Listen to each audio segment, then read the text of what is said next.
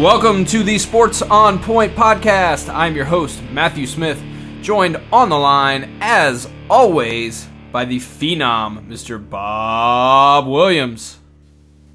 I remember that one time I was out in California and you guys actually let me enjoy my vacation. How dare you? I know. Don't expect it to ever happen again. It won't happen again. And of course, the guy pressing the buttons, Mr. Pod Severance. Welcome to the podcast, guys! What's that, the sticking your head out the window sound? I don't know. It just sounds gross. But I like it. I like gross things. Hey, you guys want to talk about this past week in sports? We kind of skipped over a week because it was a bunch of like soccer and golf and stupid crap that we don't care about. It was tennis. Oh, tennis. Just as stupid and crappy. Any English fans we ever had, so thanks, Bob. If it was soccer, we'd have still had a show. I mean, we anchored our podcast for about a month last year on World Cup soccer, so I wouldn't be ashamed to do it again. But no, I like soccer. That's actually an athletic sport. Whereas, on the other hand, tennis, that's not athletic at all. Bob Severance. You don't need any sort of athletic ability to play tennis. I played table tennis for years. Oh, table tennis. That's a whole different. You know that Wimbledon thing's a little different, right? Wimbledon, schmimbledon. You remember last year's Wimbledon where the guys set the record for the longest match for like 19 hours? I don't know. Yeah. Hey, if a guy can last for 19 hours, he deserves a record. From now on, Bob, you will be known as the Wimbledon Simpleton. No, I said Wimbledon schmimbledon. No, but you are the Wimbledon Simpleton. Oh, I get that. I like it. Do you guys want to talk about this past week in sports, or can we just shoot the shit for a while? Let's talk about the past week in sports. Okay. The Sports on Point Weekly Rewind, a week in review with Matt Smith and Bob Williams. Let's back it up. All right, this past week in sports, starting off with Thursday. A fan dies after falling out of stands at a Texas Rangers game. Bob? Yeah, this is one of those tragic things in baseball that if you've ever been to a stadium, you kind of sit there and like, wow, the guardrail's kind of low, I could fall. Well, unfortunately for this fan, Josh Hamilton tossed I believe a foul ball up into the stadium. He went to go grab it, and the resulting factor is he grabbed it, but he fell 20 feet onto his head. He was okay initially, asking about his son, a little kid there, making sure that the security and emergency people knew that his son was there. Well, they found out the son's okay, all right, but he lost his father because of this really tragic freak accident. And I think you're going to see security going up in stadiums, not security, I guess, those bars going up even higher, because it's not the first incident like this year. And not the last, actually. If you were watching the home run derby, there was a gentleman who fell over a guardrail and probably could have had a similar fate if it wasn't for the fact that the people next to him noticed that he was being a moron and decided to catch him before he fell. He actually was over the guardrail. They caught him by his feet and pulled him back up. So lucky, fortunate individual there. But yeah, this is a really unfortunate story here, just because the gentleman's, I believe it was a 6-year-old son, was standing right there and actually saw the thing happen. He didn't see him actually pass away, because that happened on the ambulance ride on the way to the hospital. But definitely not something that little boy's ever gonna forget. And my heart and prayer goes out to that family. On Friday, Houston Rockets Yao Ming retiring after 9 seasons. Matt? Yep, Yao Ming made it official. It's a done deal. Yao Ming is retired, but we're not going to spend too much time on this because we got a whole lot more Yao Ming conversation to come up later in the podcast. So, Bob, why don't we move on? Yao Ming. Yao Ming. The biggest thing that you have to think about with Yao Ming, not only is in the basketball perspective, is the globalization of basketball and how he made so many inroads. On Saturday, NFL star Hines Ward picked up for DUI, authorities say. Bob? Well, based on the picture, he did not have his famous smile. Unfortunately, you're starting to see a rise of NFL stars doing a lot of stupid stuff when they should be getting ready for training camp, but because of this NFL lockout, things are just going downhill quicker every day. You know, this is one of those things where, hey, it's a celebrity / athlete doing what he shouldn't be doing. I want football. Please, football. Soon. Yeah, so a Pittsburgh Steeler getting in trouble again. Any money on anybody want to guess what state it was? Of course, Georgia, because that's where Steelers always get in trouble. Yeah, this is kind of an interesting story. I noticed that I don't remember if it was the agent or the lawyer for Hines Ward came out and said that once all the facts were revealed, that it was going to be determined that he was not actually impaired and he was not driving drunk. Well, I got two things to say about that. First of all, I know from watching the TV commercials that buzz driving is drunk driving. That's right. And second of all, I'm not sure from a PR standpoint if it's all that much better for the fans of the country to know that his blood alcohol content was over the limit, but his tolerance is high enough that he wasn't impaired. Yeah, I'm not sure that helps your case. Yeah, what kind of precedent does that say? Well, your tolerance can actually be higher than the legal limit, so screw the legal limit, you know? Yeah, well, it also says Hines Ward is a drunk. He's a drunk Cheshire cat. On Sunday, Home Run Derby baseball players to interact live with fans via Twitter. Yeah, just another instance of the sports world and the tech world combining, and it's just kind of a cool thing where you can actually interact directly with the athletes. And you know, we've seen across multiple sports, specifically in the NBA and the NFL, where players have been banned from using Twitter during games. But the one thing I will say is, having been on Twitter around the time that the Home Run Derby was going on, I just really hope that the announcer for the Home Run Derby, Mr. Chris Berman, was not interacting with fans on Twitter, because he was being absolutely brutalized on Twitter. Oh, well, hey, look at that. It's Chris Berman. It's bumbling, stumbling, rumbling. He should probably stick to football. I don't know if this is a good or bad thing. I'm glad they're doing this during the Home Run Derby. It's cool interaction. I wonder how many people can blame, oh, hey, I was texting instead of staying focused. Sure, it wasn't the actual All-Star game that actually means something, so it's not that big of an issue, but you could see some leak overage. Sure. Episode title. Into the actual All-Star game the next day. This is cool, but they have to draw the line somewhere, and hopefully the players don't realize that they shouldn't be doing this during the All-Star game itself, because it means something when it shouldn't, and then during the games themselves. Yeah, just a little side note I want to make about the Home Run Derby. Big deal was made about the fact that Robinson Cano actually broke the final round record, and I just want to say for the record that means nothing, because he quit batting after 6 outs. And they always do that. Whenever the second batter is determined that he has won, they stop batting. So, therefore, there is no solid indication of what a record should be or would be in the second round. Or in the final round. So, let's not make a big deal about this. I'm making a big deal about his bat speed. Bat speed. Bat speed! Bat speed! Bat speed! No. Bat speed. Bat speed! On Monday, NFL lockout news, the league and players moving toward a deal, sources say. Bob? I think I've heard this song and dance before. I know there things are getting a little bit clearer as we come. The deadline for all this, the key deadline, I guess, is going to be the 21st of July. I know that they've talked about a few things here and there with like rookie wage salaries and not extending seasons, but it's still, until they come out and say, hey, it's done, I'm not putting any of my faith into this. So 10 days, 7 to 10 days. Do you think it can get done, Matt?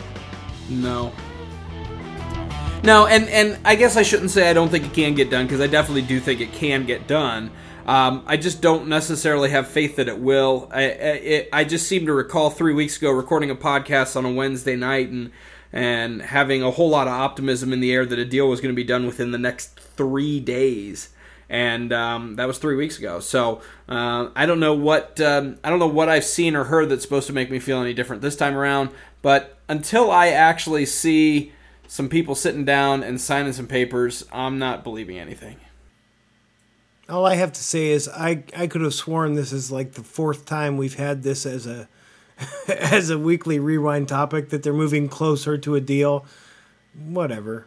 I'll believe it when I see it. Various degrees of closer, I guess. Yes.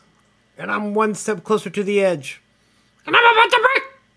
On Tuesday, Stadium's costly legacy throws taxpayers for a loss. What stadium are we talking about, Mr. Smith? That would be Paul Brown Stadium down in Cincinnati. $130 million over budget when it was built back in 2000. Wall Street Journal actually had a pretty good story where they were talking about Hamilton County, Ohio, the county which contains most of Cincinnati, and the fact that somewhere near 20% of their budget was going towards paying for that stadium, which is ridiculous when compared to other stadiums built around the same time. But the thing I want to point out, and something that wasn't directly mentioned in this article, is the fact that a lot of the pitch that was made on the taxpayers floating such a high percentage of the bill on this stadium was that if the team had more money they could spend investing in talent, facilities, and other ways rather than helping to build this stadium, then they could be a more competitive team. And as best I can tell, it seems to have worked. In the 11 years prior to the stadium's construction, the Bengals averaged 4 wins a season. In the 11 seasons since, they've averaged 5 wins a season. So I guess you got to take a step back and think, is that 1 win per year really, really, really worth it? Well, maybe it is, but you got to realize that it is going to be a management problem there in Cincinnati. Just in general, they've taken a lot of high risk, low reward players on their roster. So they've never come through and said, "Hey, we're going to use this guy who, okay, yeah, he might not be the best overall talent, but he's going to be someone who meshes well with the team." So. Yeah, in that sense, it's more of it's really not worth it. But the fact that, you're pouring this much money into a stadium to begin with, whether you're any team, whether you're the Yankees or Dallas or anything, to have that many people pay for it is kind of ridiculous in general. On Wednesday, James Harrison of Pittsburgh Steelers blasts Roger Goodell in a magazine interview. Bob. Not only does he blast the devil, if he was on fire, I would not piss on him to save him. Oh, we're losing our clean tag. I know. He also threw 2 of his own players under the bus. And we're not talking about under Jerome Bettis. He called Rashard Mendenhall a fumble machine, where Mendenhall himself said that he only fumbled twice in 324 rushing attempts. I don't know, Matt. That doesn't sound like a fumble machine to me. Doesn't exactly sound like Amon Green circa 2005 by any stretch of the imagination. But and then he also throws Ben Roethlisberger under the bus. If you're gonna throw a pick, at least throw it deep when we're trying to score. Unfortunately, maybe James Harrison needs to shut his mouth, play the defense that he's supposed to be able to play, and I don't know, maybe the Steelers could have been able to stop Aaron Rodgers, Super Bowl MVP, who pretty much annihilated the Pittsburgh defense, if that's what I remember correctly. Yeah, well, that was undoubtedly somebody else's fault, but either way, the backpedaling has already begun for Mr. Harrison, and something I wasn't actually sure that he was capable of doing. But supposedly he's had conversations with Roethlisberger before the interview was even printed, stating that his comments were taken out of context. And having read the direct quotes where he says, "You ain't Tom Brady, you ain't Peyton Manning, even though you get paid like it," I'm just really struggling to find a way that could be said in a context where it isn't a slap in the face if you're Ben Roethlisberger. And I'm not going to go to bat for Ben Roethlisberger any day of the week, but geez, Jerome Harrison has has a significant case of moron. Yeah, but taking this a little further, what were some other things that he said about Goodell here? I hate him, and I will never respect him. He's a crook. He's the devil. He's a puppet and a dictator. Now, I don't know about you guys, but isn't dictator and a puppet like opposites? Mutually exclusive? Yeah, I would tend to agree. And you know what the other thing about that whole thing is that's his job. Roger Goodell as a commissioner of the NFL it's his job to be a dictator. Right.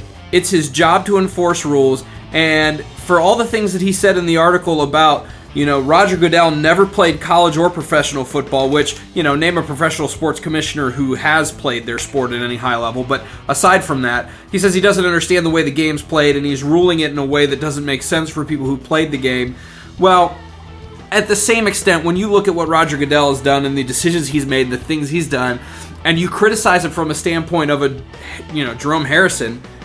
Did I say that right? James Harrison. I always say the wrong name.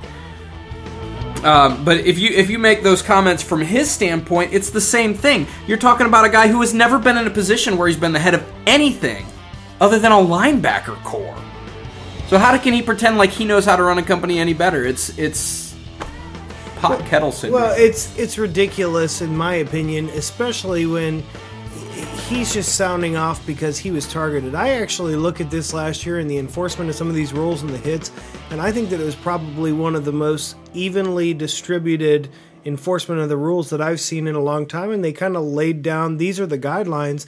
When James Harrison, poor Jerome, we say his name all the time.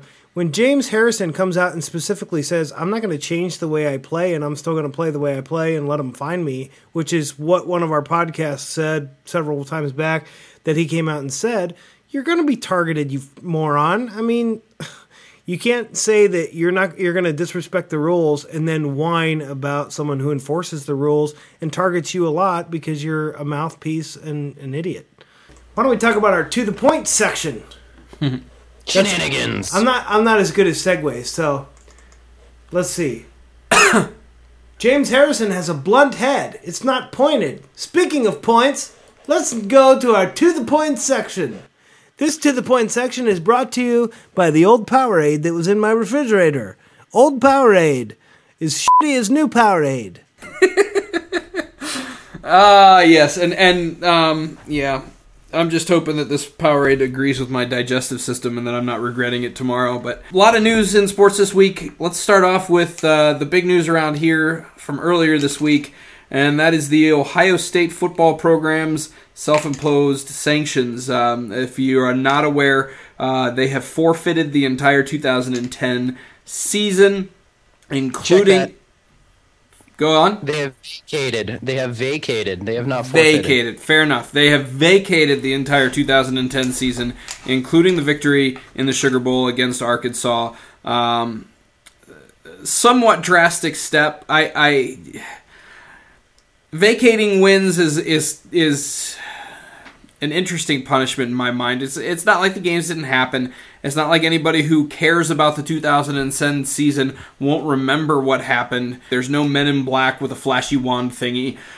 So essentially, it means nothing other than the fact that 30 years from now, somebody looks at a record book and there's 10 less wins on the Ohio State total than there probably should have been or whatever. Okay, that point made. The reason that they're doing this, the reason they're vacating these wins is because, and I don't see any other reason, is because they want to avoid further punishment, scholarship reduction, and postseason bans from the NCAA ruling, which is coming no sooner than August.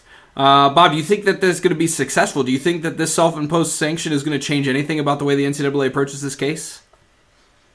Probably not. I think the NCAA probably has some sort of punishment lined up that they are already looking at, as long as there's no new information coming into the light. And as of right now, we haven't heard the biggest one is lack of institutional control. That would probably be a big one that would lead to possibly a bigger punishment. But you also have to base this on previous punishments. Usually a college or university does put forth their own recommended or their own sanctions, but usually the NCAA possibly trumps it. That's what usually happens. So worst case scenario, say they do go a little bit above and beyond, you limit maybe a scholarship or a few scholarships this year, maybe do a 1-year bowl ban. I don't see it being anything too much more than just that. If it is, they'll probably have some sort of new information because Ohio State has punished the players. They've suspended them 5 games. A lot of people will come out and say, oh my God, the NCAA has a safe face because they allowed them to play. Well, that's kind of the NCAA being shoddy and not doing the research that they should have done back in December. If they were doing it right, if they should have doing it right to begin with, they probably shouldn't have been allowed to play in the Sugar Bowl, and then we wouldn't have been having that conversation. And then the other thing is that it looks like it's a Jim Tressel issue, and he has been forced out. So I guess the same thing that we've been talking about since this has happened is waiting until August to figure out what exactly the NCAA will do. Yeah, the ruling obviously is still forthcoming, and the big thing that I think if you're an Ohio State fan or an alumni or whoever, the big thing you're concerned about, I think more than anything, is scholarship reductions, because let's be honest, the Big Ten hasn't fared that well in bowl games. And the national attention sometimes can be good if it's taken away from you to an extent. And I don't think a postseason ban for a year, 2, or even 3 years is necessarily going to hurt Ohio State as a program any worse than being destroyed by Florida and LSU in back-to-back years did. So I don't think the postseason ban is that big of a concern. I think scholarship reduction can be huge. As we all know, in the world of college football, it's a constant reloading cycle, and if they do end up having less slots available for those reloads, that means that the selections for those slots that are available become so much more important. You can't miss on anybody, and that's a big deal. I think if you're Ohio State in this situation, you're hoping to avoid that scholarship reduction. And if the NCAA plans on doing it, they're going to do it. This little incident, this little self-imposed punishment isn't going to change that at all.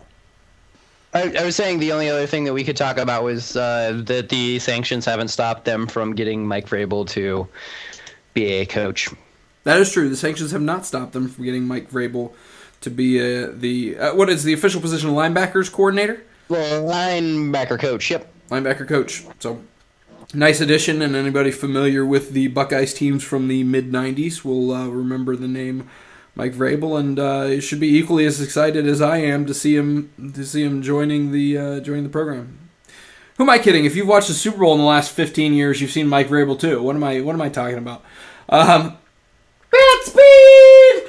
Bat speed.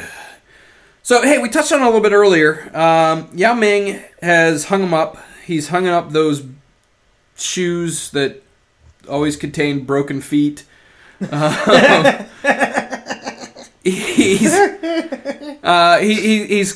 hanging it up. He's calling quits to his NBA career. I think it's pretty easy to sum up the impact that he had on the court. He was a player who averaged around 21, 22 points for most of his career. Pretty consistent double-double guy when he's healthy, and somebody who had a really large impact on the court when he was playing. But I think, and you mentioned this a little bit earlier, Bob, I think that one thing that can never, ever, ever be underestimated is the globalization effect that he had on the league just by making the NBA such an incredibly popular entity in the largest country in the world. Let's not forget, Bob, that I believe it was 2005, after playing only 21 games, Yao Ming led the NBA in All-Star votes and, in fact, broke the record held by Michael Jordan for most players to most votes ever received by an NBA player, and that was only playing 21 games. That has to say a lot about the globalizing effect that Yao Ming had on the NBA, right? Oh yeah, definitely. Especially when the biggest thing with David Stern has always been the globalization of basketball. He's sort of pushed it more towards a European flavor, but with Yao Ming coming out of China, you've seen other basketball players go over there. I believe it was either Marbury or Iverson were over there. One of the guys who just got drafted this year, Jeremy Tyler, went over there. You're seeing jersey sales over there actually mean something into the regular numbers. So not even that. You can even say shoe contracts are coming from China that some of these players are getting. And I think Yao Ming has also sort of helped pave the way for Dirk Nowitzki to become the star that he has in this whole globalization idea. Not saying that Yao Ming is anywhere near as good as Nowitzki has been, but if it wasn't for Yao, I don't think maybe some Americans might have accepted him, or we might have not have seen him, because usually we see that this foreign-based players as these they're pushovers, they're schmucks. There's not much to them, and with these two guys, you've seen that sort of change. And unfortunately for him, he got derailed by injuries. Yeah, and I think one of the things you mentioned that you saw that little stigma around foreign players being derailed, and I think it's interesting to point out that when you go back and you look at Yao Ming when he came into the league. I believe for the first half season he averaged like 4 points a game, was easily pushed around on the court. So to say that he has defeated that stigma individually is even an impressive thing, because it's something that he did have thrown his way, and he had overcome it with his play, specifically in his life, and I think that does a lot when you talk about legacy, to show the type of wherewithal and guts to defy the public opinion of your play. And in fact, it was I believe it was Charles Barkley who said early in the season in his rookie year that he would kiss Kenny Smith's ass if there was a single game all year where Yao Ming scored 20 points, and Yao Ming proceeded to score 20 points, and they brought in a donkey, of course, because this is television and you can't really get away with that kind of stuff. But it was definitely something that he had to deal with personally, even as a player in the NBA, and had to overcome. So I think it's important to remember those things. It's easy to look at Yao Ming's career and just remember, the legacy that he's had from 2005 until now, which is the last 6 years of.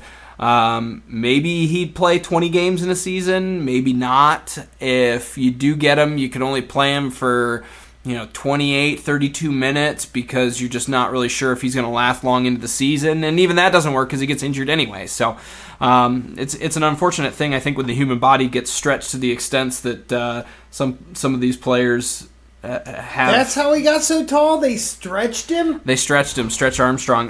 But I think, you see that a lot with guys his size. Yao Ming, obviously major injury concerns. Zydrunas Ilgauskas, when he first came into the league, a lot of foot and ankle problems. You had George Muresan, Sean Bradley, all fought constant injuries. I think that there's a tendency to assume that height to that extent has some type of a superior genetic makeup that causes it, but a lot of times it's just an example of the human body being stretched beyond its normal limits, and structurally sound isn't just something that automatically comes along with it. I was going to say, a lot of times it's the exact opposite. Giantism and those things usually are mutations and defects in the standard human body, so they deal with also just weights and stresses that the normal body does not deal with. But anyway, that's my 2 cents. So on the subject of the globalization of the game of basketball, obviously we've got a lockout pending. We've got a bunch of NBA stars who are trying to avoid it's happening to the NFL stars, where they're passing their time by getting arrested and performing felonious acts. And dancing with the stars. and Dancing with the Stars, but that doesn't necessarily prevent them from breaking the law either. So Heinz Ward has proven that you can do both. Right, you can both dance with the stars and drink with the stars. And you can also attempt to pile drive and break the neck of your dance partner. But we've seen a lot of players talking about the idea of going elsewhere to play ball during the lockout. It appears as though Deron Williams, although nothing has been made official with this, but it appears as though Deron Williams is on his way to Turkey to play for a club name that I can't pronounce. Bob, have you tend to be a little bit more up to date on the foreign pronunciations. Do you know how this is pronounced? Belitska. Belitska. How do you think the announcement, or announcement from a media standpoint? Obviously, the agents have never made it official, but how do you think the rumor that Deron Williams is heading over to Turkey to play ball, how do you think that affects the lockout, and how do you think it affects other players around the league? Currently, it doesn't mean anything about anything until we do miss some time for the NBA lockout. One of the neat things is they based on the agreements that I've seen online, he gets, I think it was a 1-year, $5 million contract. He has a complete out clause if say they do go over there and the NBA season starts back up. So that's key. And then also, I think this is another thing that sort of has that's kind of been brought up, or at least being considered, is the fact that it's now become newsworthy to say when an NBA star is considering playing overseas. Which at this point, that makes sense, because if there isn't a season, why not go play overseas? You'll probably have some insurance policy set up. You'll be making usually non-tax dollars. You'll have probably a driver, a security guard, pretty much everything you want. I guess the biggest standpoint from that is going to be how FIBA actually interacts to this situation when and if it happens. Because with Deron Williams, he's actually going to a team that's not in the Euro League. So I think you're going to see this. So a lot of teams in Turkey, maybe Israel, maybe even China, you might see that idea. But if you start going more for a Euro League shot, I think that's where it might get a little convoluted and cloudy. Do we have official pronunciation over there, Bob? I've seen you messing around with some. We have an official pronunciation. You said Belishkas or something like that. It's actually Besiktas, pronounced Besiktas. So I was wrong. I threw an L in there. The Besiktas. So this the thing I find interesting about this deal is supposedly a $5 million team from this team, which by the way is the same team that shelled out cash for Allen Iverson a year ago. This is a team that players, even American basketball players who have gone over to this team to play, former Maryland star Lonnie Baxter went and played for the same club and had similar problems with what's been reported from a lot of the Euro players and the foreign players that played there. I guess they're not necessarily foreign if they're from Turkey, but this is a team that doesn't pay their players. There's been several reports of teams having to go to the FIBA, having to report to FIBA to get their payments and other things. I think a part of me kind of feels like signing a $5 million contract to Deron Williams is going to be actually a horrible thing for their other players on that team, because if they're paying him that much, then that means those other guys probably aren't going to get paid at all, and that's something you never want to see. Just to counter go with that is you would never want to stiff an NBA guy, because then you would never ever see a big name ever go overseas. Fair enough, and that's definitely a valid point. And I don't think that Deron Williams is under the risk of not getting paid. But I think the fact that he is going to get his money means that it's less likely that the other players on the team are going to get their money. And I think that's a bit of a concern just from an overall human rights standpoint. Aw, poor Besiktas. Sorry. But on the other note, I kind of wonder. maybe not with this particular club, but I kind of wonder if this is a self-fulfilling thing where if we start to see, don't get me wrong, we're never going to see Kobe Bryant playing in Europe. We're not going to see big. They want him. Well, of course they want him. You may see him at like 50 playing in Europe. I think when you're talking about a player like Bryant, who there's already been a significant amount of talk about the amount of games that have been played and the amount of times up and down the court that those legs have been used. And I think when you're talking about wear and tear on an NBA superstar, going over to Europe and playing doesn't make sense, especially when you're talking about a player who has already established themselves in the league. I think what we're going to see is a lot of players who maybe are role players or players that have good all-around skills but have not quite developed to the level that they can be a superstar or even a solid contributor in the NBA. I think you're going to see a lot of those types of players going over. I think that Deron Williams as a superstar player is going to be a bit of a one-of case in this scenario. But the point I wanted to make before I got on that little side rant is that I think that it could be somewhat of a circular thing, because I think what could happen if we do have a lot of really good NBA players playing overseas, then what we do is we increase the popularity of sports in other countries, and we could further increase the globalization of the league, meaning that players have an opportunity to play with top-tier talents from the U.S. or, Michael Petrus is supposedly heading over to Turkey, so I don't want to say this is limited to players born in the U.S., but players who play in the U.S., players who play in the NBA. Exposure to that type of talent and the ability to play with that type of talent a lot of times can make you as a player better. And we may see a lot of stars coming out of this from the EuroLeague teams who just get that opportunity to play and learn and get better, and also see the excitement that the kids might see from going to those games, and a lot more excitement in the youth coming up. Mini Besiktas. Just another little interesting point. When you talk about the numbers that we've seen thrown around as far as the amount of money that the NBA has lost this past season, imagine what those numbers would be like if it wasn't for Yao Ming.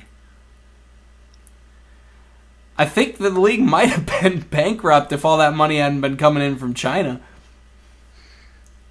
Yeah, or back in the last labor agreement, they might have. Well, he wasn't here. I was going to say he wasn't around for that. That was the year before he came.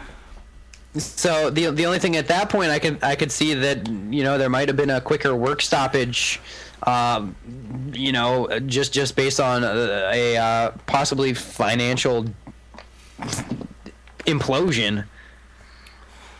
Another interesting little Yao Ming fact: I don't know that there's ever been a player who has had outside forces guarantee his number one pick in the draft status the way that Yao Ming's was, because the China Basketball Association would only allow him to come to the NBA if he was drafted number one overall by the Houston Rockets, which means that even if Houston didn't want him, the value for him would have been so high because he would have had to have been picked first. And if they wanted to trade him, they could have traded him for whatever they wanted, because otherwise he wasn't coming in the league and nobody was going to get him.